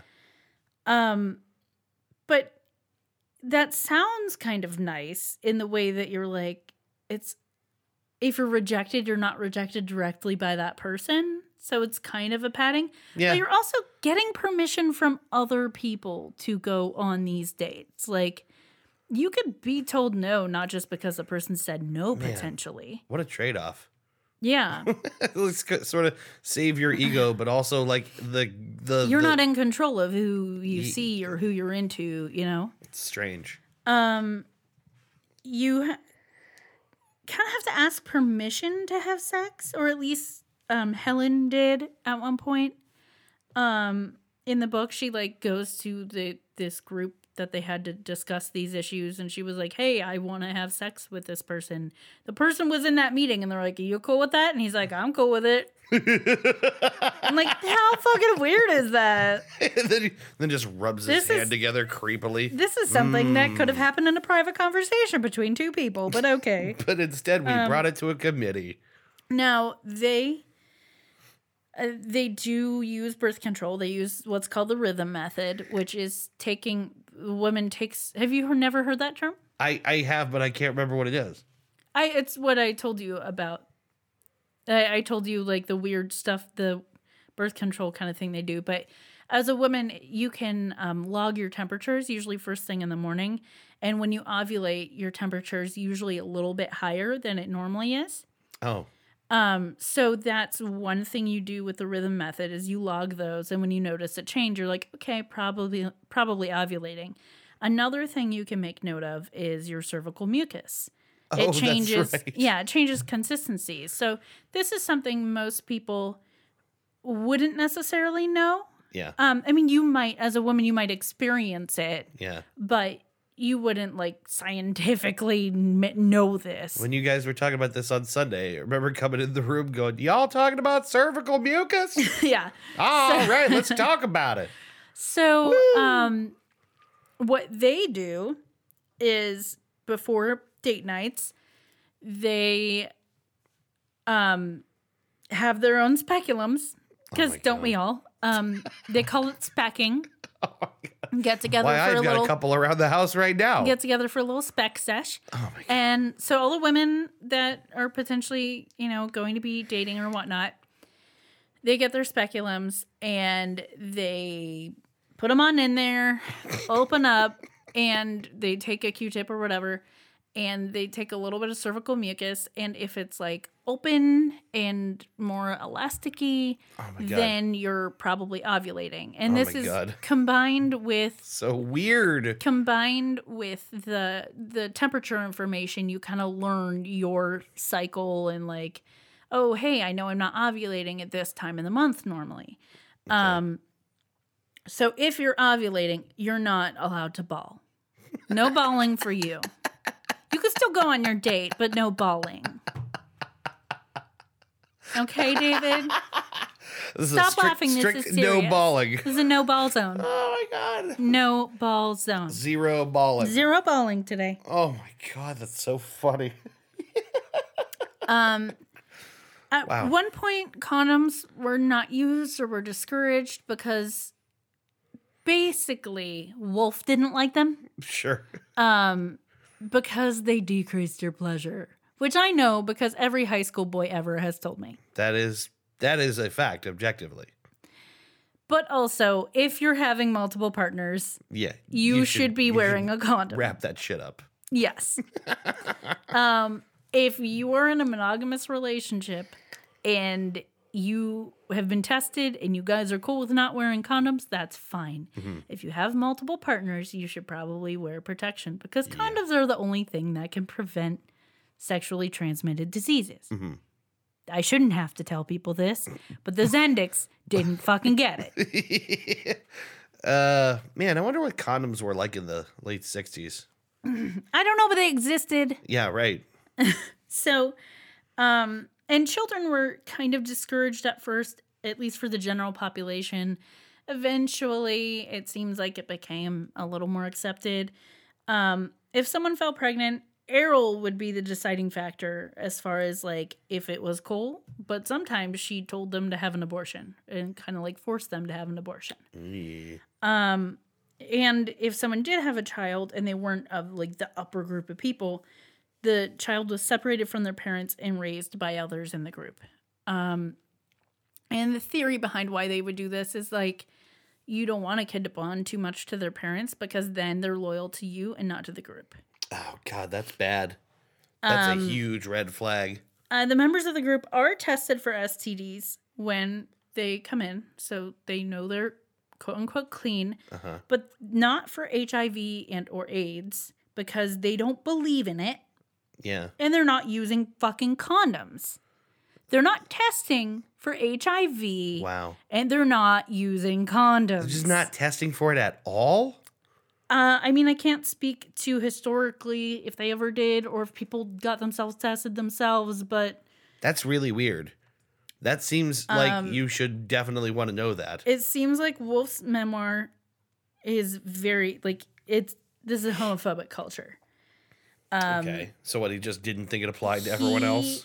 He discredits homosexuality as a valid reality. Like, it's not a real thing. Okay. Basically, like it's basically something you're calling- doing right now, but you're not just a homosexual. It's not something you are. It's a choice you're making right now. Oh, right.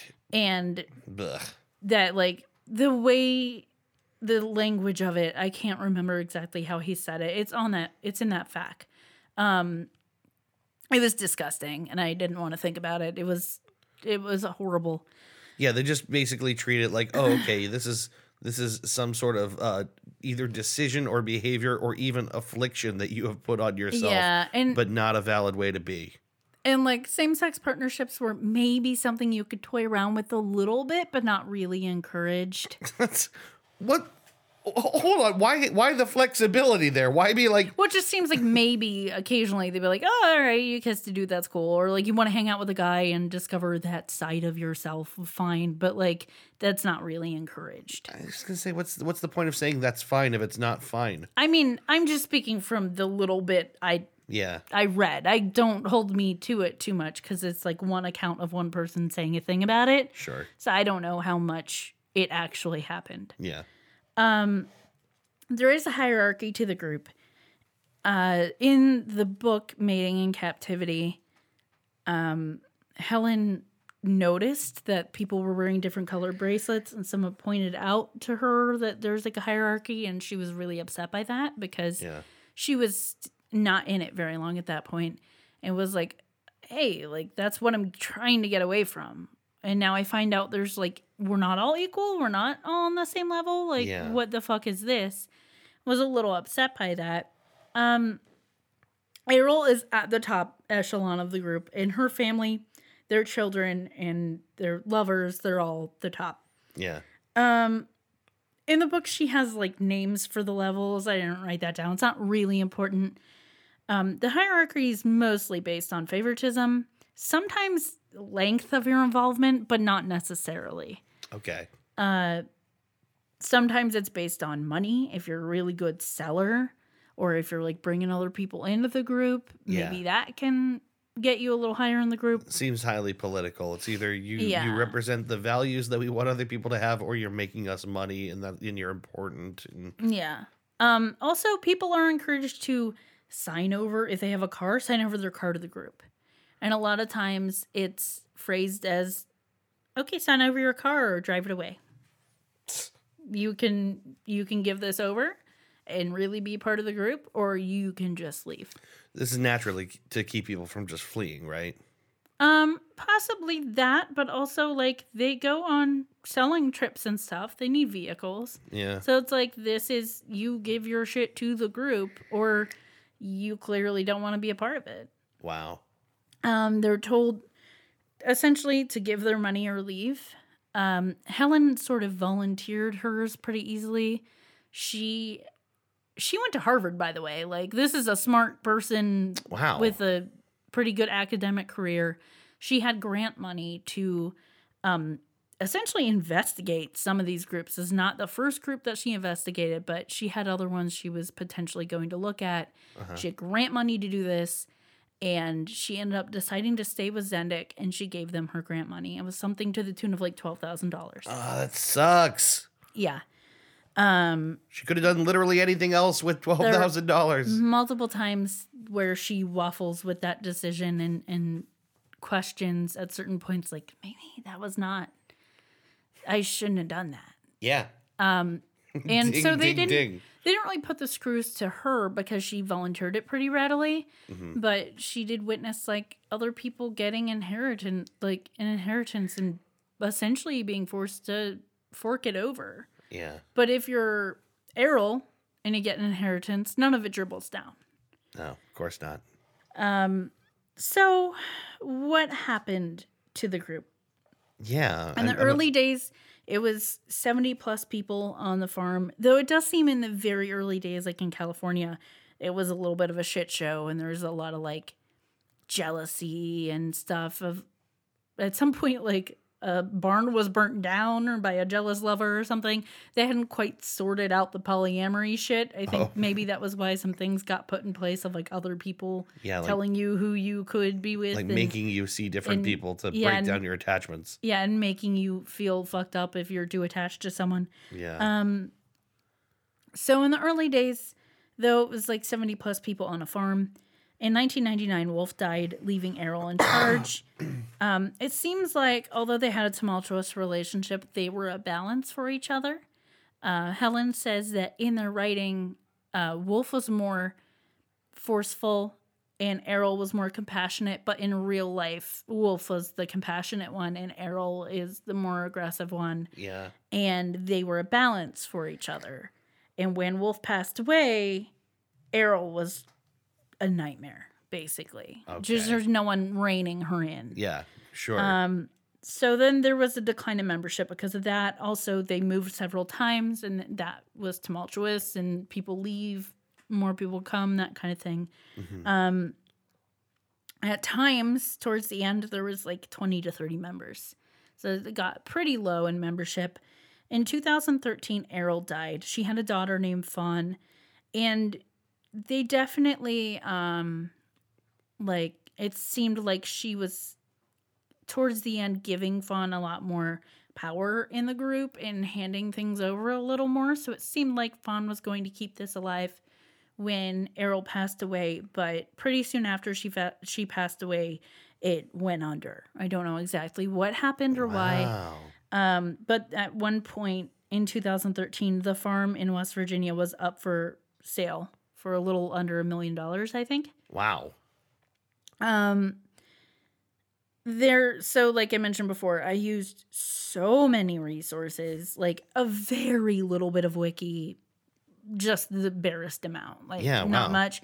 I used literary kicks. There was an article or a blog called Marketing the Revolution, My 13 Years at Zendik Farms. That guy's story is really cool. Basically, he was like super into computers and software before that was a thing. Okay. Like before Commodore 64.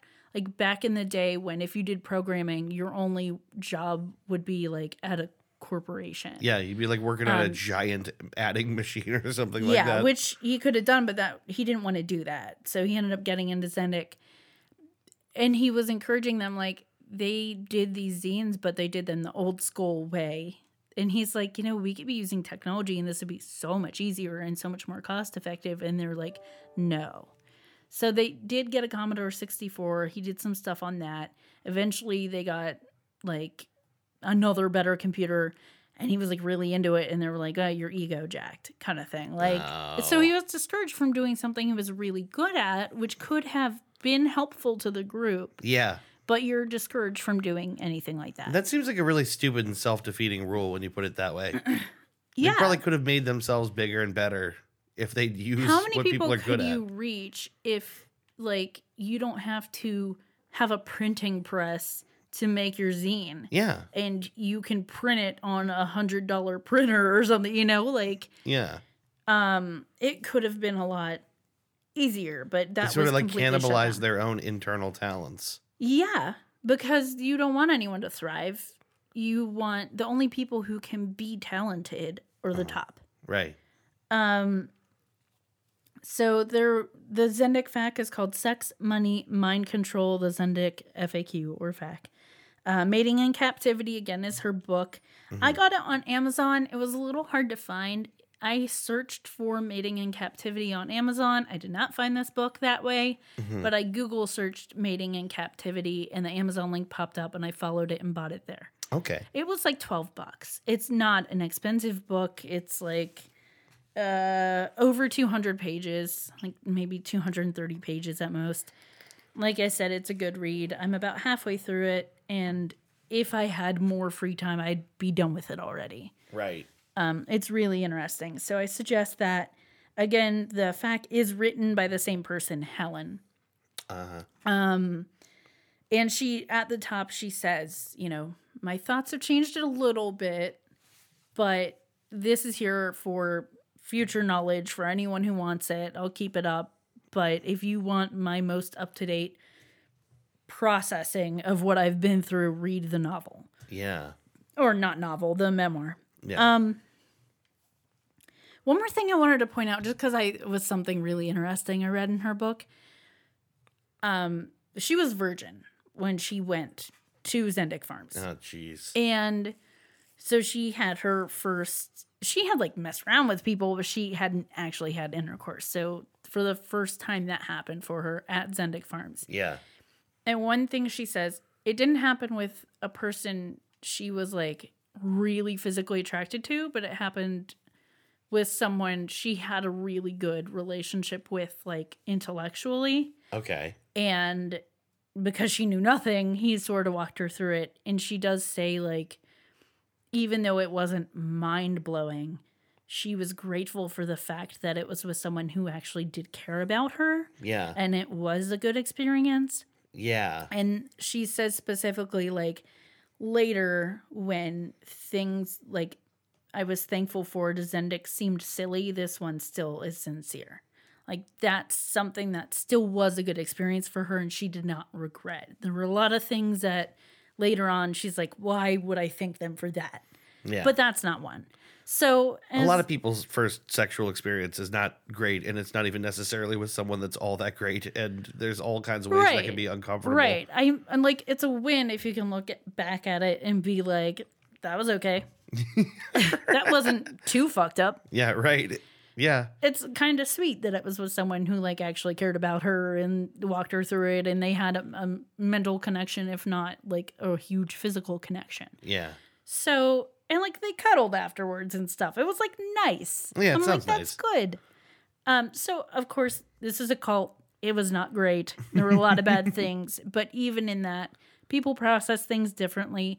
People take good and bad from it. Not everything was horrible.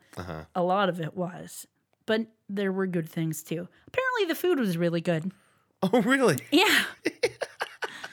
Yeah, just another note. Because That's a detail. they grew most of their own food and stuff. So a lot of it was just fresh. And they eat, it seems like pretty vegetarian. Yeah. But the food was good, but they were often kind of rationed depending on what Wolf and Errol felt. At one point, they decided all the women were getting too fat. And so they were put on 1,600 calorie diets. Wow. So yeah, shit like that, just not good all around. There's so much more I could talk about, but I had to sort of limit it Yeah. to make an episode. But It's funny. I was going to ask you what the heck they farmed, because it's supposed to be farms, but I'm not like, I was like, I don't know what they're growing there. they grew a lot of food, and they also like, they're very much of the earth kind of group. Yeah. So they're like putting up barns and painting and any project that needs done they're doing themselves and Yeah. that kind of thing. I think they might have also sold produce like outside Sure. of themselves to Another make way some to make money. money. Yeah. But mostly the money was from selling their zines and stickers and CDs and Merch. yeah, Buy that. buy merch. that merch. I'm sure you can still find people, especially probably like Fish people and Grateful Dead people who knew Zendix. Oh, They were yeah. like everywhere at the time. Yeah. But yeah, that is the cult that was Zendik Farms. So weird. The whole thing of like the whole speculum thing That's is the weirdest, so right? bizarre. And not like I'm not talking down on the rhythm method at all because it's a valid form of birth control. That is fine. It's weird in a group setting. You gotta like It's have kind help. of strange to have your own speculum. It's strange.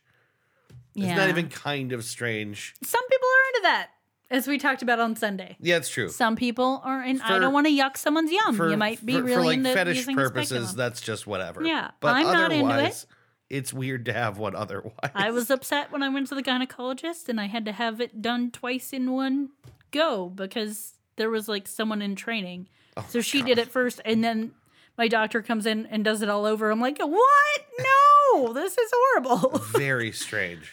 Just observe her while she's doing it. Don't make me go through this again. Jesus. Weird.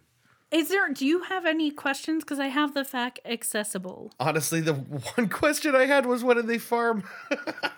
Yeah, it's just like The general only one hanging around for me. produce. Let me see if I can. Let me tell you the topics, and you can tell me if there's anything specific that jumps out at you. art, babies and children, environmentalism, activism, revolution, everyday life, governance and hierarchy, guns, healthcare, honesty, if you have a loved one at Zendik, language, money resources, names, population and demographics, psychic phenomena, selling, sex and relationships, the cult question, and work. Some of this we have discussed, but The one that jumps out to me. What's the gun thing about? so let's talk about guns. Talking about guns. Yeah, it's just weird. Like I didn't hear any mention of them having guns. It's not a huge part of it, but But a cult So, should be armed. do the Zendiks have guns? Yes. Most of the adult male Zendiks and some of the adult females possess firearms. Errol also owns a few rifles. None of these guns is used for hunting game. Yeah. So why do they have them then? To defend themselves in the event of an attack. In my time at the farm, guns came into play twice that I know of. In spring 2000, Zoe, I don't know if it's pronounced Zoe or Zoe, who is short, escorted a much taller, stronger member off the farm at gunpoint after this member had attempted to pack a camera that may or may not have belonged to him. In summer 2004, a few of the higher-ranking Zendik men guarded the perimeter of the property with rifles after a neighbor's jealous ex-husband injured her and killed her boyfriend and then escaped into the woods. Wow. So it's one of those things a lot of cults do. Usually they are armed, but it doesn't seem like it really got out of hand here. Well, you never know when the feds are going to show up. The next part of the gun question is, do you think they're the kind of cult that's likely to go postal or commit mass suicide? And she says, no, I don't. There's no provision in their cosmology for life after death. They have little to gain by killing themselves. I do, however, think Errol is capable of violence. She recently hit one of Fawn's ex-boyfriends on the head for something he said. Also, Zoe, her right-hand man and the farm's alpha male, has punched other members twice that I know of. So there's definitely violence, but she, at that time, obviously they're now defunct, but Right. didn't see it getting to the point where like anyone other than the members are really at risk. Sure. Was one thing, there was something I was going to mention and now I forget what it was. Let me look back at the topics because there was another one that jumped out at me. Oh, as far as if you have a loved one at Zendik Farms, she mentioned Steve Hassan. Oh, really? Yeah. Our she culty mentions- programmer friend. Yeah. She mentions that if you have a loved one there, he might be someone to reach out to who could help you get them out. Which I'm like, Steve Hassan, he's everywhere. He is. Where there's a cult, there is a Steve Hassan nearby. Because he's well revered for doing what he does. Yeah. Especially since he has the personal experience of having been in a cult. And he's just like a good dude. Just Yeah. look up YouTube videos of Steve Hassan talking about stuff. Like, sweetheart. Yeah, he really seems like it. Yeah. So, yeah, there's so much. So much. I Wow. really suggest the book. That story of like the guy being escorted off the property because he stole a camera that was probably his to begin with is mentioned in the book too. God. Read the book if nothing else. It's Yeah. $12 and it's actually well written and I Mating think she in deserves captivity. it. Mating in Captivity. Yeah. A memoir. A memoir. The cover's actually really nice. Like it looks really well done. Yeah, it does. It clearly there was some money behind it. It's not a zine. It's like Right. a real book. It's not like a really sort of like crummy self-published kind of thing. It's a proper She clearly book. typed it Yeah. with a computer Yeah. and not like it's not handwritten and like gone through a printing press. Yeah. It's not accompanied by a weird political cartoon. She has And a embraced technology. It would appear so. Yeah. That was awesome. That was fascinating. I never even heard of these people. Neither had I until my friend was like, wait a minute, I might have been in a cult. Yeah. Which of course I was like supremely interested in. Wonder like where that happened. I don't know. I'm hoping she gets back to me and decides to share her personal encounter with them. Yeah. If she does and says it's cool for me to talk about it on the podcast, I will update. If not, whatevs. But I'd love to know that too. I'd really love Yeah. to know what the personal story is. yeah, I'm trying in my head to like figure out where it would have been, but she's the kind of person who's lived a life. So she's been many different places. And it could have been anywhere. Right.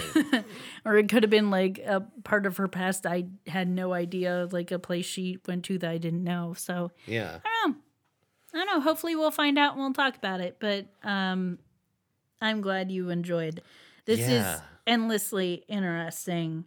It's like I feel like an anthropologist when I look into this stuff. Well, yeah, that's kind of like what you're doing. But it's this one, there's just so much, especially because it's not an active group anymore. More people have talked about it. There's also several articles about it that I read. One of the articles mentions Helen, like they let a reporter in to write an article on them. And Helen posed a question to the group, basically told the group that she was trying to get pregnant, and every dude she had slept with panicked, like had panicked looks on their faces.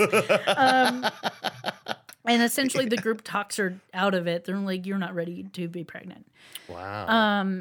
And she left shortly after that, apparently. I haven't gotten to that point in the book. If she mentions it in there, I haven't gotten there yet. Yeah. But yeah, read the book or the FAQ or anything you can find on it. The several articles. There's just so much. Yeah. You can find forum posts from like 10 years ago of people being like, those damn Zendics always trying to sell me shit on the street. People being like, we were so relieved when they left Texas. Yeah, I bet. Like, everywhere they've been, people are like, oh God. Just can't imagine these people hawking their bullshit wares at like in the lot at a dead show. Like, leave me alone. I'm here to have a good time. I don't want to buy your stupid button. Yeah, it seems like DC, like their final place where they were, West Virginia, was not too far from DC. Yeah. And it seemed like a big place where they would go. And someone mentioned, like, even though there weren't that many Zendics, it seemed like no matter where you turned in DC, there they were. Yeah. So just kind of a strange thing. Yeah. Yeah, there we are.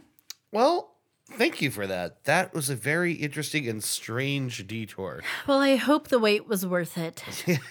Yes. Yeah. I hope gosh. it was a good first episode back after our unintentional month hiatus. It's really nice to be kicking off 2019. I haven't, I don't know, like, it's work, obviously, what we do here, but I kind of don't know what I would do if we weren't doing it.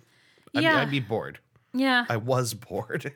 Like I said, I'm not any less stressed if I don't do it. It's definitely an extra thing on my plate, but I didn't feel significantly less stressed by not doing it. I was like more stressed that it wasn't happening. So, yeah. So thanks for listening. Thanks for joining us for the first episode of 2019. Thank you. Next week we will be back. We will be back to our regular schedule. Yeah, barring some kind of horrible tragedy. We will be back next week. Christy gets pneumonia. Christy gets pneumonia and Dave falls down the stairs. Oh no. I know. I feel so bad for my buddy. He just like took a tumble down the stairs and now he's like laid up with the pain in his back. Yeah, it's horrible. So hopefully 2019 doesn't kill us, and we will see you in another week with another Goose Chase. Goose Chase. Thanks for being patient with us. Yes, thank you so much. You've been so nice and sweet, and you haven't said a peep about it. Really appreciate it. You wouldn't have I told you how pretty you all are. Oh, you're so pretty. You're handsome. Oh, you're the best. Oh, you're so good. See you next week. Bye. Bye-bye. You've been listening to Goose Chase. We are Goose Chase Podcast on Facebook and Twitter. On Twitter, our handle is @GooseChasePod, and our website is www.goosechasepodcast.com. If you have any topics you'd like us to research, please email us at goosechasepodcast@gmail.com. If you like what we do on the show, please rate and review us on iTunes and Google Play. Want to go on a goose chase? Ooh, yes.